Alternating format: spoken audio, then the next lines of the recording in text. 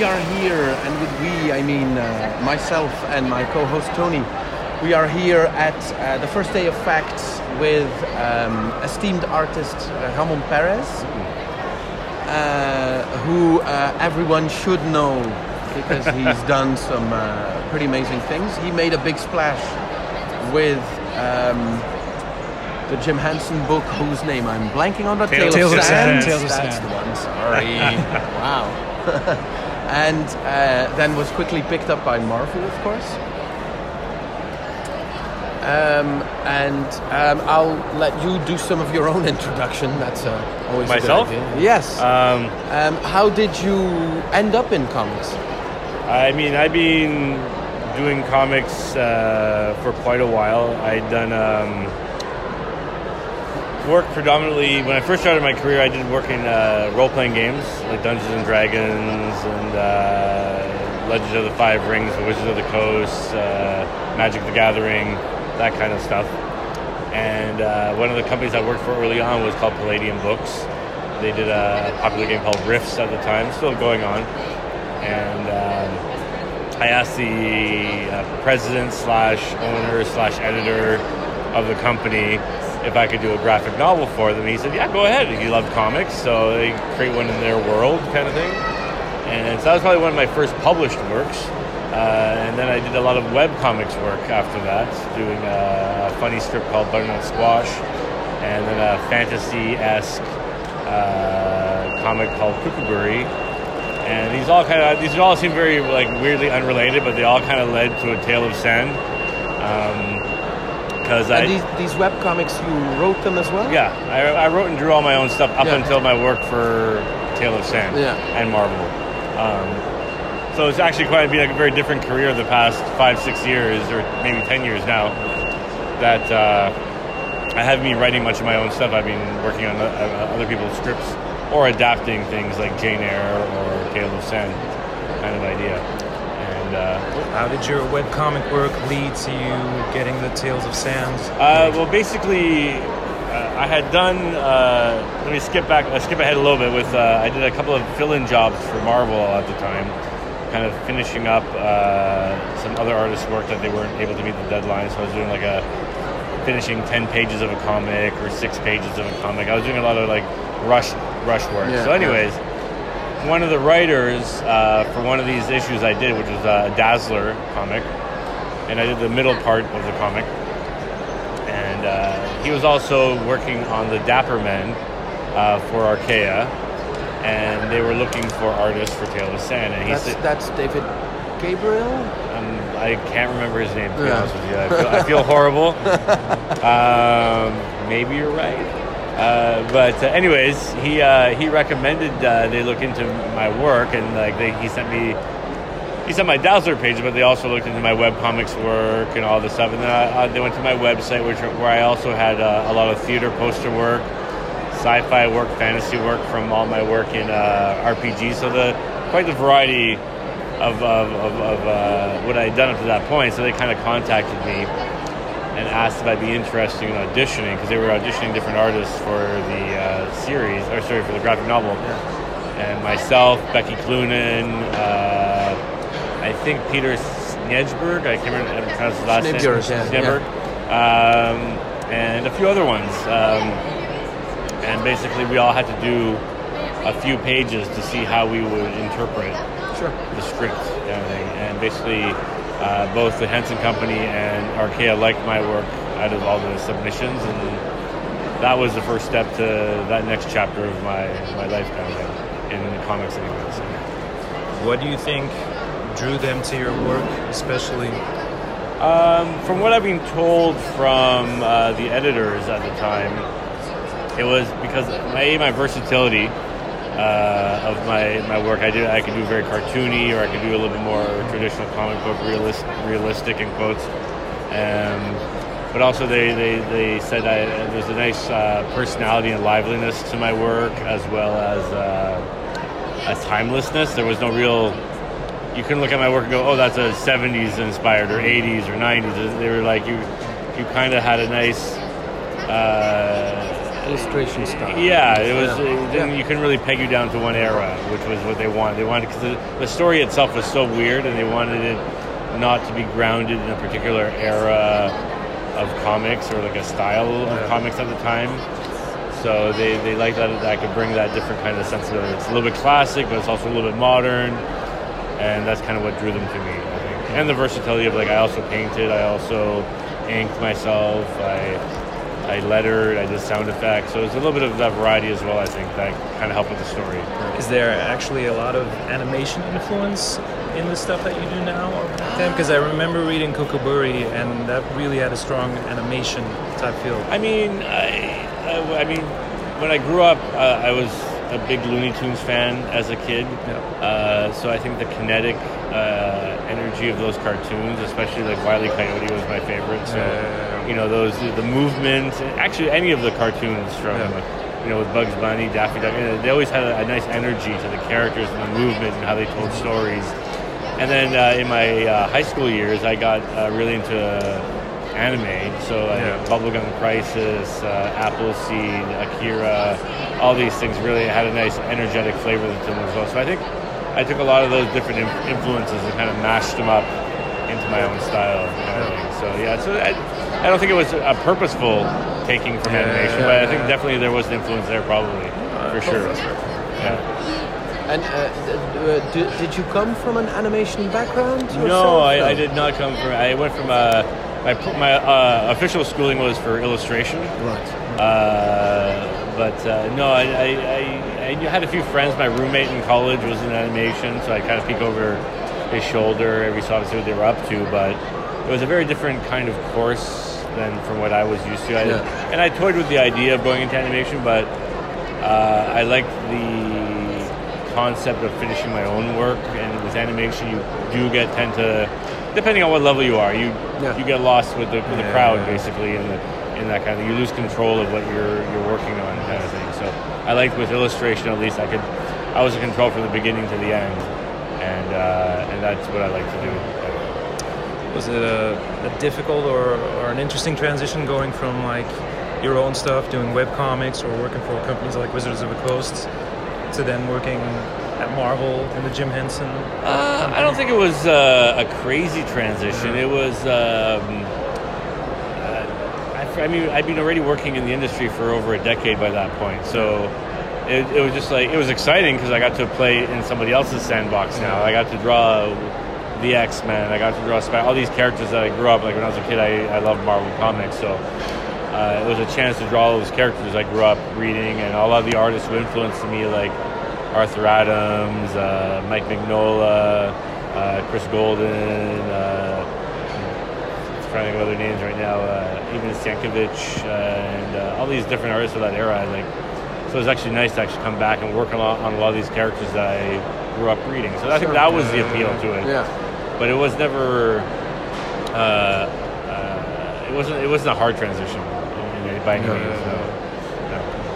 But the work you were doing at Wizards of the Coast at the time, was that very narrative based? Was that like a lot of storytelling? No, my work for the gaming community, especially when I would start doing collectible card games, was more painterly, just illustration work. So I'd be doing just one-off pieces for the cards, no real narrative sort of things.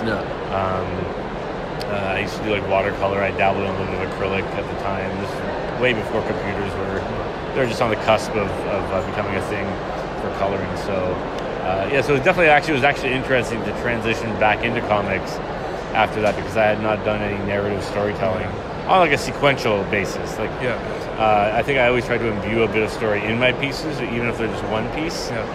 But it was definitely a weird shift to go back to comics, or at least web comics or whatever that transition was for me at the time, to actually get back into the panel-to-panel flow and that kind of thing. Was there a steep learning curve there? Was that hard for you, or? No, I don't think it was hard. I think it was more so, I was used to drawing in one box. Now I had to draw in like 5 boxes on a page, but also make that work. So it's a different approach to the piece. You do one piece for a painting for a card. You're looking at one page, the composition, the colors, the movement, but it's all just one image. Whereas on a comic page, you're looking at, anywhere from 1 panel to 10 panels, anything in between, and you have to make each panel work, but you also have to make them all work together. And I really tried to go out of my way to make sure the comics worked without the scripts. That was one of my objectives always. So really trying to translate the story through the visual narrative. So that was probably like the biggest hurdle I had to jump, was just kind of relearning that aspect, because I'd never really done it professionally. I toyed around with it on my own personal level. So actually making sure that the script, especially when I began working for Marvel, I think making sure the scripts that I was handed, I was able to translate them well enough. Yeah. So the company is satisfied, the author is satisfied, but also the audience can read it and go, oh, this makes sense. Is there... So how did you approach your webcomics then, in terms of writing and drawing? Was that something like you wrote beforehand, or you put it down on the page immediately, or? With my webcomics work, my first one, Butternut Squash, which I co-wrote with Rob Kukler, we would sit down and work out because it was more joke-based. We would sit down and work out punchlines, and then I would take that little script we wrote and then work it into a visual gag, and then we'd go back and forth on the dialogue together, kind of making sure it worked. With Kookaburra, I'd gone to more of like I'll call it a Marvel style. I had a loose idea of notes. Yeah. Like the beats you wanted to hit. Yeah, the beats I wanted to hit.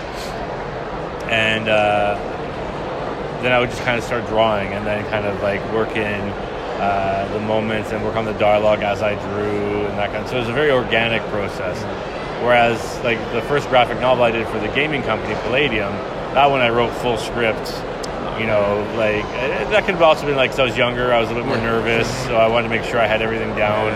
So I also had to show them and let them look at it and go, okay, that's good, that works, then you can draw it, kind of thing. So, but to be honest, I prefer working somewhere in the middle between the Marvel style and the full script. Like, I think you need a little bit of a solid foundation. So whether it's you're writing just like the beats per page or a synopsis, the dialogue can always be finessed afterwards. That kind of thing. But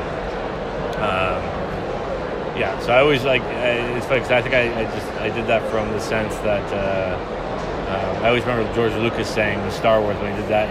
When he first wrote the movie, he was like, the words were kind of like there, but they weren't that important. He always spoke about trying to make it a silent movie, so it was the music and the visuals. And he said if you turned off the dialogue, in his eyes, the movie should work.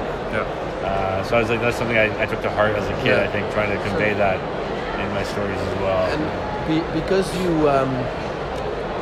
you talk about comics as such a complete thing. The words and the art, but for Marvel, you've only done art so far. Is that something like Scotty Young, who's transitioned into more of a writer? Yeah, I mean, would like to do something like that as well. I dabbled in it a little bit with my Nova series. I actually co-wrote, and it was an interesting affair. I mean, for me, a good story is a good story, and then you can drop in a character, and most stories should work with that character. But I find it with a lot of the one weird thing for me with like Marvel or DC is I love the characters, but I have no desire to write stories for them, if that makes sense. I'd rather go do my own stories. So to actually only be drawing for Marvel, it's not a bad thing. Like, I've enjoyed it. It's kind of allows me not to worry about, like, I try to make sure the story works. And when I was co-writing, it was actually fairly exciting to get in there and get involved. And then I kind of realized also the amount of approvals and making sure like character references are proper and dialogue, and I was just like, is this something I want to get into? I don't know. I mean, at this point in my career, I would say I'm happy just drawing and maybe working closely with an author, maybe even co-writing. I have pitched full ideas to Marvel. It would be nice one day, but I also like weird characters. I've pitched Starjammers. I've pitched Angar the Screamer. No one knows these characters. to work on a book like Spider-Man or X-Men, I think I'd be very apprehensive. There's something very alluring about sort of like the C-list, D-list characters. Yeah, because you can do way more. Like that's, I think, one of my favorite runs when I was reading comics was when Vertigo began originally. Because that was Vertigo basically took these B and C, D-list characters and made something like of it. Because no one cared about them, or very few people cared about them. Like Shade the Changing Man, no one knew who that was, but then a great series came out of it. And they did that with a Black Orchid was... Which one? Black Orchid was a DC character. Black Orchid as well. Yeah, absolutely. So, and I like the idea of going back to these characters that are just lingering in like the empty space of Marvel or DC history and making something more interesting out of them. Whereas like if you're working on X-Men or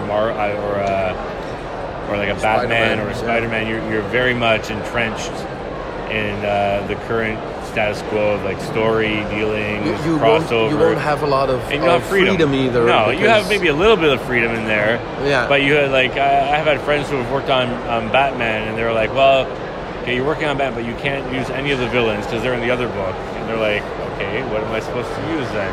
Oh, and you can't use this character either. And I'm like, so it's just like, I think I would like, my head would explode after a while. I would just rather just go do my own thing, have fun. And then come back and just, maybe dabble and do like the smaller projects with Marvel. Have you had any say, like with the Marvel stuff that you've done so far? You've done X-Men, you've done Spider-Man, you've done part of the Fantastic Four now. Yeah. Are those like characters that you actively go out and like request, or are those just jobs that? I've actually never requested a character at Marvel. These are just things that have come to me. I mean, the only ones I've actually requested was the Starjammers pitch, which was just silly and having fun, and then I think something almost happened, and then they got switched, and then it became the Cyclops series that I think Greg Rucka did. Russell Dodderman. And so I almost burned a few bridges there, but. It's always been offers that have come to me, and like if I feel it's a good fit, then I'll kind of move ahead on the project. I've been lucky because a lot of the like Spider-Man was a nice self-enclosed story, as was Hawkeye.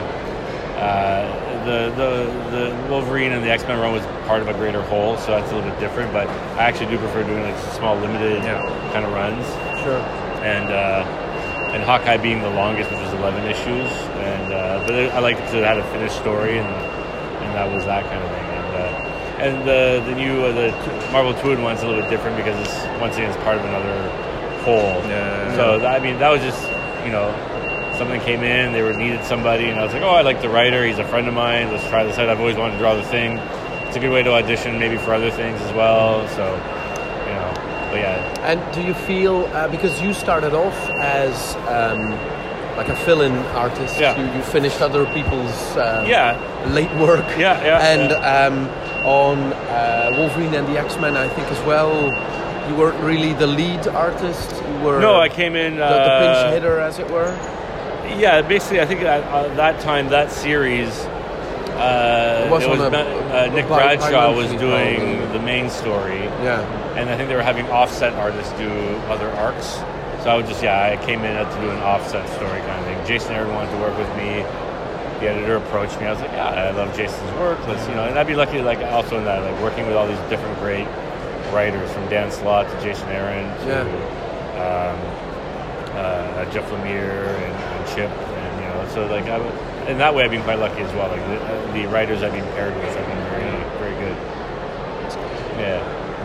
And is your output, does that because Hawkeye was the longest series with 11 issues. Is that about your limit? Was that pretty? I wouldn't say I have frequent monthly or. That was a monthly book. Yeah. I think we maybe missed we were stretched it a couple times, but I don't think it's a limit per se, as in doing a continuous story, because I do have a new project coming online next year to be launched probably spring, I think. They haven't really said anything. I can't really talk about it because nothing's official yet. but it's a 2-year run I'm looking at, so 24 issues. For me, it's more about the interest in the story.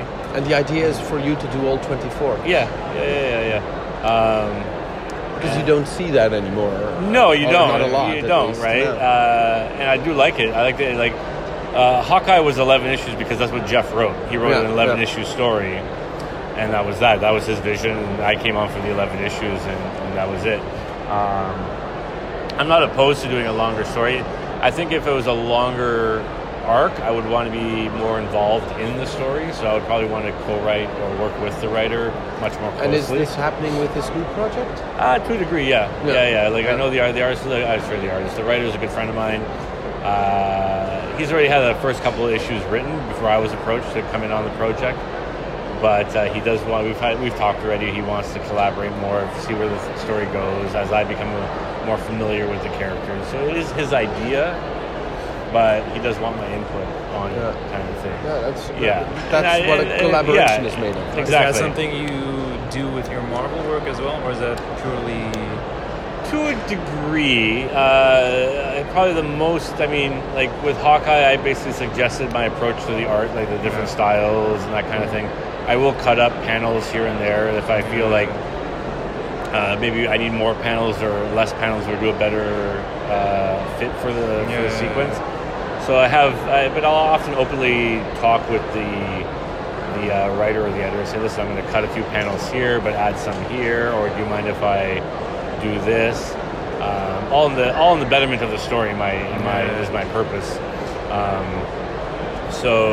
And I think it's varied per writer. Like I said, Jeff had pretty much written the entire Hawkeye run by the time I was approached to come in on the book. So I just pretty much adjusted his script and stylistically, or how I approached it stylistically were my choices. But things like with Amazing Spider-Man Learning to Crawl, Dan just wrote Marvel style scripts. So basically I would go in there and he'd be like, 5 pages, Peter does this, 2 pages, this happens, 4 pages of fight. So I would go there and write it, draw it out, hand it back, he'd script it, he'd dialogue it kind of thing. And so it just varies per collaboration kind of thing, Because maybe some artists, you don't actively go looking for characters to work on, but I feel like in terms of your Spider-Man work, like you did it one shot with Brian Michael Bendis, and then Learning to Crawl with Dan Slott. It's kind of ironic that both those stories sort of go back to the early it's weird, classic Spider-Man years. Yeah, I was. They approached me to do the Generations one with Bendis, and Bendis had approached me like 2 or 3 years prior to wanting to work on something, and unfortunately, I was too busy. So I think he was just trying to get me to work on something before he left Marvel. And it was weird that it worked out to be a whole retro thing, which is funny kind of thing, because now I'm kind of known for drawing Spider-Man in this retro style. But the only reason I did that was because to just draw Spider-Man was more to fit the story, because I wanted to give it like a Ditko feel, like we're going back and telling the same story. And kind of going between the panels and expanding the story. So I wanted. And all of a sudden, as well, we can ask Ramon for this new Spider-Man story. He's so people have asked me like if I would want to work on Spider-Man. I'm like, I'd do it again, but if I did Spider-Man again, I'd prefer it to be something where I can approach it differently, like with maybe draw him like more languid and like skinny or something, or cartoony. Well, there is kind of a very creepy version of Spider-Man in Marvel 2-in-1 now. Well. Oh, that's right. Yeah, the spider. That's right. So I mean, it's funny how you get pinned down sometimes in comics, and they're like, because I think I also got pinned down as a bit of a weird character artist, like because I haven't really worked on anything crazy superhero-y. Like after the X-Men, it's kind of about being very solo characters, very quiet stories. And you'd like a nice Avengers epic, maybe? Oh, I mean, I don't call it an epic, but it'd be nice to just work on like a crazy, just like fighting, Wolverine versus 1,000 ninjas or whatever it might be. Just have fun, let loose. I'd like to do more of a kinetic, action-oriented comic instead of more of a talk. I seem to be doing more talking heads than action, which is unfortunate. But that is also takes some skill to make that visually interesting, of course. But on the other hand, but it's drawing Wolverine in 1,000 inches is a lot cooler. right. So that leads me to assume that this new project isn't exactly action oriented either. No. I mean, there is action in it, but it's a very different kind of story. Did I understand correctly that this was something online? No. So I meant online as in it'll be released to the public. It'll be coming out through I understand. Through a publisher kind of thing. Sure. It's more of it. I would put it more in the mystery horror vein kind of thing. Like if you were to take, I don't even know what to compare it to, like Twin Peaks vibe.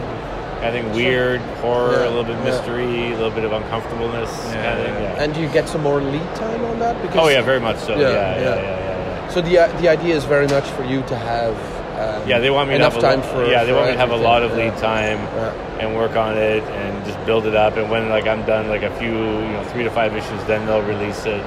Kind of idea. So I really wanted to take my time, immerse myself in the characters, figure them out. So I'll be designing everything from scratch as well.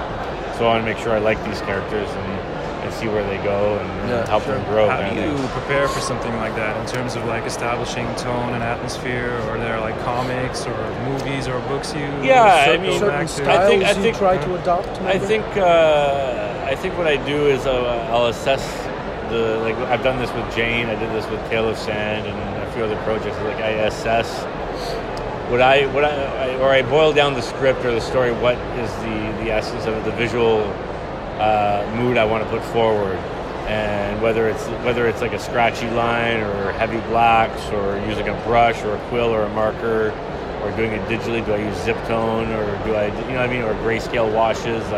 So it's just what realm do I want to play in? And what is feasible to maintain over on something as long as this project. Exactly, right? So what's able to and also keep my interest in and play around with. So because I've noticed projects where an artist will start at like Travis Charest on Wildcats. And he'll be very elaborate and it'll all look great, and then you'll see you can't maintain this on a monthly. Especially him, no. Exactly, right? So really finding that voice for the story. So I like, and what I'll do sometimes is maybe I'll watch TV shows or movies or even listen to certain kinds of music. I don't tend to go to comics for inspiration very often. I tend to go outside of comics. I might reference something in particular if I know there's a certain artist that I like the way he approached something. Maybe I'll go I like the way Arthur Adams draws The Thing. Let me see how he approached that. I might look at it a couple times and I'll put it away and I won't look at it again. And just to leave the impression of what I liked about it, and then kind of do my own version. For most of them, I usually tend to work outside for my inspiration, kind of like I said, or even go on trips like this, like go to different countries and see a different town, see what a small town looks like, or what a village looks like, or really get a feel for whatever can help me kind of get me in the headspace of the project. Sure. Kind of cool. Yeah, very cool.